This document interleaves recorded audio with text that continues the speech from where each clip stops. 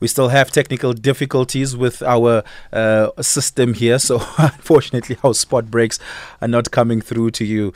These things do happen in live broadcasting, but we continue the conversation.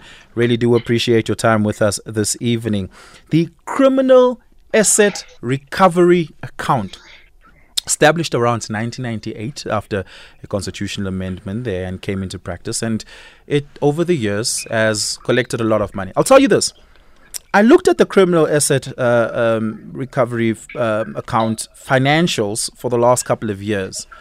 The account only managed in 2019-2020 to have in it about 3 million rand. That is to say, assets that had been seized or confiscated by either the Asset Forfeiture Unit, the SIU, or various other state functionaries that pertain to justice, only managed to collect 3 million rand that particular financial year, pertaining very specifically to corruption-related matters according to its financial statements. But last year, that figure skyrocketed to over 2 billion rand. 2 billion rand has been recovered from the proceeds of corruption-related crimes just last year. What's changed between 2019 and 2023? Chrispin Phiri is here to answer that for us. Chrispin, thank you so much for your time. Really appreciate it. Statutorily, what is the Criminal Asset Recovery Account? The Criminal Asset Recovery Account, Oliver, thanks for having me, is an account, like you say, that is able to house all the proceeds which are obtained from the proceeds of crime, and they're obtained through a unit in the National Prosecuting Authority called Asset Forfeiture Unit. And so they are able to ensure that when you hear that, for instance, a corrupt person was able to buy a mansion of X amount somewhere using our proceeds, our taxpayers' money, that money is then, or that property sometimes is then auctioned, and then that money is then put into the Criminal Asset Recovery Account. So it's really something that speaks for itself, Criminal Asset Recovery Account. So which are the functionaries that contribute to monies being collected there? I'll tell you why I ask that. Last week I read an article about software company SAP paying a criminal liability penalty fine of 1 billion rand, right? Just about. 750 million rand plus 250 million rand for some other stuff. Effectively, 1 billion rand that they're paying back to the country. I'm assuming that money is going to go into that account. Whose work was that? That was the work of the National Prosecuting Authorities through the Asset Forfeiture Unit, as well as the collaboration with the Special Investigating Unit. So you would have seen, Oliver, as well, for example, in matters involving the lottery, for example, where a number of assets have been recovered from corrupt proceeds there that people have benefited from. That money will also go into the asset recovery account. No, I don't mention names, but I'm very glad to mention. I don't know names offhand sometimes, but I know cases. Is it because it's famous, for example, people? No, I can't think of a name, but I know that it's a lottery case. For example, McKinsey as well is a company that has paid money to the asset recovery account. A number of other companies, multinational companies such as ABB. You recall the ABB matter in the matter of Eskom, which a multinational company, might I add, which has really also pillaged our at least our Sorry, what's the state-owned ABB enterprise. case? That doesn't ring a bell for me. The ABB is a multinational company which benefited in a corrupt way from the Kusile construction, where it is believed that some of the ABB executives bribed a number of Eskom executives in order to get the Kusile and Midupi contracts. In fact, the reason why one also can't mention names is because some of these executives in some of these entities are still under investigation and would be required to present their own cases in court. So the fact that they have settled or the companies have settled in a particular manner does not exempt them from prosecution. So you will still see further prosecutions to come involving some of these entities, ABB being one of them, McKinsey still to come, a number of others. So these investigations in many ways are still ongoing, but the first phase is to ensure that we recover the taxpayers' money as much as possible. And then from there, we are able to use those proceeds, firstly, to also beef up a number of entities within the criminal justice system. Let's put a pause. Let's put a pause there. We'll come to what the money is being used for. Why? So if I steal money from Eskom and then I'm being pursued and then the money is being recovered from me, why does that money go to the the criminal asset recovery account and not directly to Eskom? Because that's where I stole the money, right? Yes. Well, in some ways, sometimes one can then determine that the money can go back to Eskom, but in essence, it goes back to the state because this is all state money at the end of the day. And that's the best way to ensure that at least there's a point of reference to where we are able to put this money into. So if it goes back straight into the coffers of Eskom, we are not able to determine, to some extent, the efficacy of our law enforcement institutions. So this is also how we ensure that the asset recovery, asset forfeiture unit in the NPA, as a performance measure, is able to account for its work, and more importantly, systemically, it's then been deemed in government that when it recovers this money, it's used as an incentive to reinvigorate the criminal justice system itself. So some of that money goes to endeavors in the criminal justice system. Yeah. For example, other departments would require certain level of technologies. Even SAPS, for example, would say we need to employ X amount of investigators with X skill, but our budget from National Treasury confines us to this amount. Can we then tap into this recovery fund and expand our capacity? So it creates that incentive for the criminal justice system to fund itself. Yeah. So we'll get to how the money is spent because there's some interesting programs there that I want us to talk about. But I still just want to understand how the fund works. So money then goes into the fund. Who decides? Who has control, fiduciary control over that money? Because it's not National Treasury, it seems. The fiduciary control, quite correctly, Oliver, is by the Department of Justice and Constitutional Development. And then ultimately the money is dispensed through decision-making process, which is then agreed to by the Director Generals and National Commissioners of, firstly, National Commissioners of the South African Police Services, the National Commissioner of the Correctional Services, as well as the Director Generals of Justice, Home Affairs, Social Development. So most people don't know, by the way, that social development forms part of the criminal justice crime prevention security cluster. And that is because ultimately crime starts at the level of the community. So to the extent that you are able to enhance social development, you are able to reduce crime. As well as, yes, National Treasury does sit in that committee so that they are able to have sight of, from a National Treasury point of view, what happens in the criminal asset recovery fund. So it's all the departments in the justice, crime prevention, security cluster, as well as National Treasury. So they come together, they're like, okay, we have this much money, what do we spend it on? And suggestions come up and they allocate money. Am I understanding that correctly? No, so the certain departments would come to say that, look, we have budget constraints. We need, for example... so people come and ask services. Money.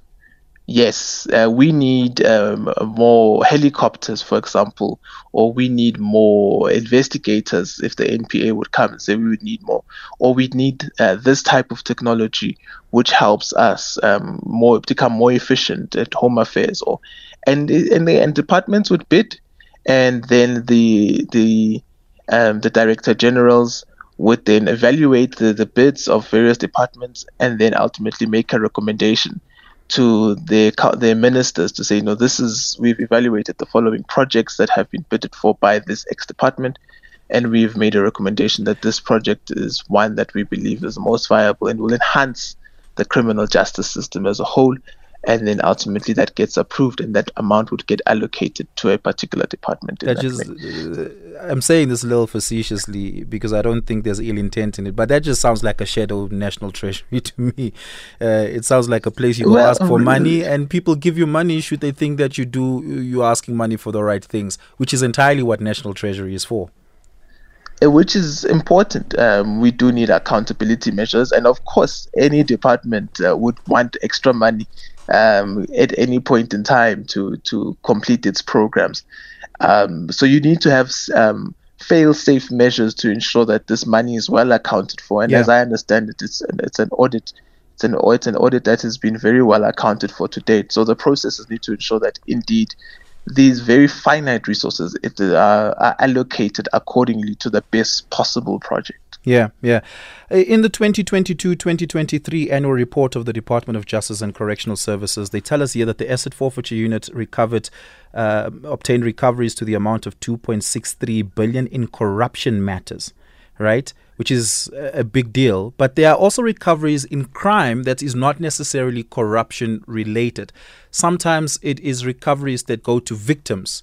I'm assuming if I come and I steal money from you and then we go to court and eventually that money is recovered and restored to you, it gets accounted for on the CARA balance sheet. Talk to us about how the victim part of recovery works there. Yeah, the victim part of the recovery is something that really still does require further systemic development. In fact, to this end, the Department of Social Development, along with correctional services, are looking at something around victim support to ensure that victims of crime are really sometimes compensated for their losses, or sometimes supported, because a lot of people have complained to say that, our criminal justice system is geared towards the perpetrator. So you would take away a perpetrator, house them in a correctional facility, pay for them, feed them, and sometimes they argue this incorrectly, educate them, although education is paid for directly by, at least tertiary education is paid for directly by inmates. And so they say, what happens to the victims? So this is something that we are still developing quite strongly. But in instances where one has lost a car, for example, and we are able to recover that, if that car can be given back to the victim, then this process does allow for that. Yeah. But we would record that as recovering an asset from a criminal. So this is why, for instance, the number that is being reported as assets recovered from crimes and corruption proceeds doesn't always match the liquidity of the account itself. Indeed. Okay. Let's talk about then how this money is spent, the programs. Again, the annual report tells us here that there are a number of sub-programs that are being funded here. Legal Aid South Africa gets money from here. The SIU gets money from here. The Public Protector seemingly gets money from here as well. South African Human Rights Commission, the Justice Modernization Project, which I don't know much about. Hopefully you can tell us about that. It gets money from this. The President's Fund gets money from here, and I was curious about what the President's Fund is and what it does. It turns out the President's Fund is about reparations coming from the Truth and Reconciliation Commission. Yet I don't recall in recent times hearing much about work being done there, or at least some of that restoration being done. The Information Regulator, which is a relatively new statutory body to our democracy, they too get money from this particular fund. How do they determine these sub-programs? How do they determine the importance and priorities of it? Yeah, so you hear from that these are a number of entities within the crime and justice prevention cluster, but sometimes even within the justice family as a whole. So, for example, the Information Regulator, from a constitutional point of view, falls under the Department of Justice. Public Protector as well is all of the entities which advance our constitutional rights and protect our constitutional values. Would also then make a bid to say, in essence, we are here to protect constitutional rights.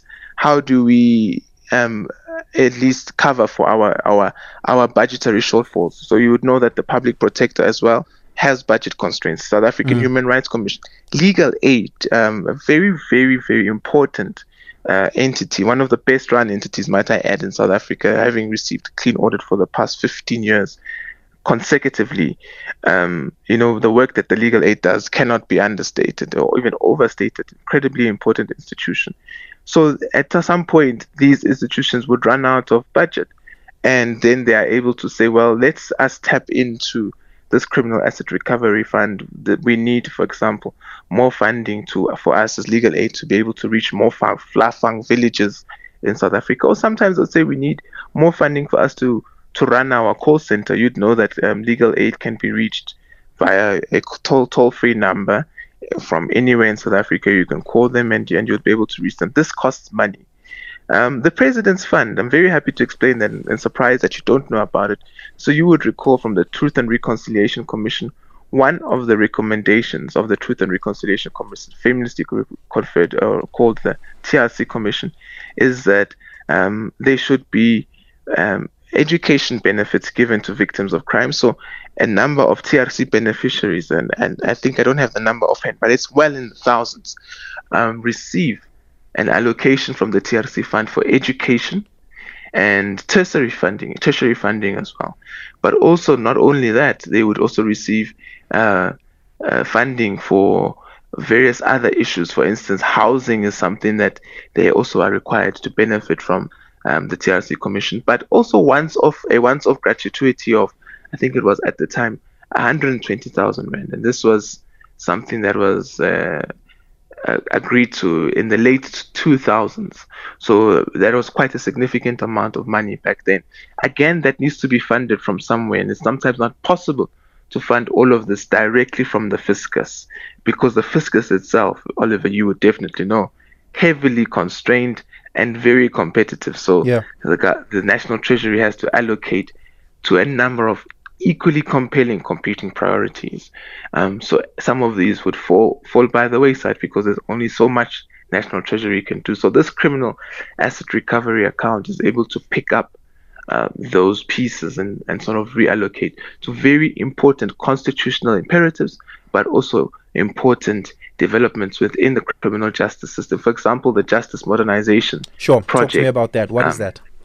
Yeah, the Justice Modernization Project as well is part of those. You would have seen that currently in the Department of Justice. One of the things we've modernized is the Master's Office.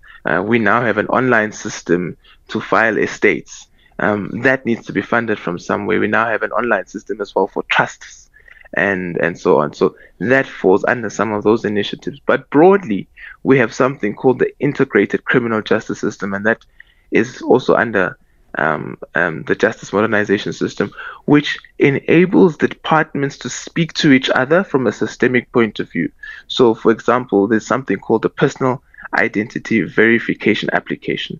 If you go to the South African Police Services and they take your fingerprints, they're able to literally biometrically verify you against the National Population Register at the Department of Home Affairs in real time. So you go there, you put your fingerprint, and it then shows this is Oliver Dixon, and your ID number pops up from the Home Affairs database. That is something that is also under development, and I think is available across 1,600 odd or 1,063 police stations across the country, where SAPS is able to verify the individuals before them using this level of technology. And others are being developed as well, leading into correctional services. So that same system will have to build into correctional services. So in the event that someone is arrested by SAPS, by the time they get to correctional services, we are no longer querying what your identity is. We have a system in place where you just come and we're able to biometrically evaluate you. Yeah. So those are some of the projects that are in the system, and like I say, this costs money. Yeah. And you would want the core budget of the department to be funding very, very core functions, personnel, systems here and there, but ultimately also funding the core programs of the department, and where there are these very strategic initiatives, we're able to, quote unquote, draw onto the Criminal Asset Recovery Fund. Send us a WhatsApp voice note, 0614-104-107, 0614-104-107. I'm also going to take your WhatsApp voice notes over there. You can give us a call on 086-000-2032. Let's have a listen at this WhatsApp voice note. Hi, Oliver and your guest. From how I see it, the problem lies with the state acquiring victimhood from the victim. So when an offender offends, the state then says you have offended the state, then you forget the victim. I think that's the very problem with the whole justice system. There should be a recognition of the victim and how to restore the victim to his or her original state. before the crime, because recovering assets when someone has been killed and his car stolen, his money has been already chowed, is not gonna help. Yeah, you have to accept, Chrispin, that's a fair point to make, right? If the state is going to seize the assets of Edwin Sodi because of an asbestos deal in the Free State that had robbed the people of Free State of their dignity, one has to ask why that money or those assets that have been seized, confiscated and forfeited over there isn't spent squarely focusing on restoration to that community or to those victims very specifically. Yeah, what you're speaking about is what we call reparations. No, I'm not speaking about reparations. I'm speaking about restoration here. No, it's reparations to the extent that you're able to compensate the victims of a particular offense. It's a reparation legally. Currently, we don't have such a regime, but more importantly, the whole process at some level is accountability and ensuring that the beneficiary of the crime is adequately penalized. Because you would recall that, let's take someone like the individual you have mentioned, incarceration alone. You can say his name. It's Edwin Sodi. Is a suspect before nothing bad will happen. Incarceration in and of itself is one aspect of the criminal justice system, but we need to ensure that those ill-gotten proceeds are able to reinvigorate the criminal justice system so that it's more effective. So there are a number of trade-offs that we have to make here, but I do concede that I think, and that's why I mentioned the victim support bill that is being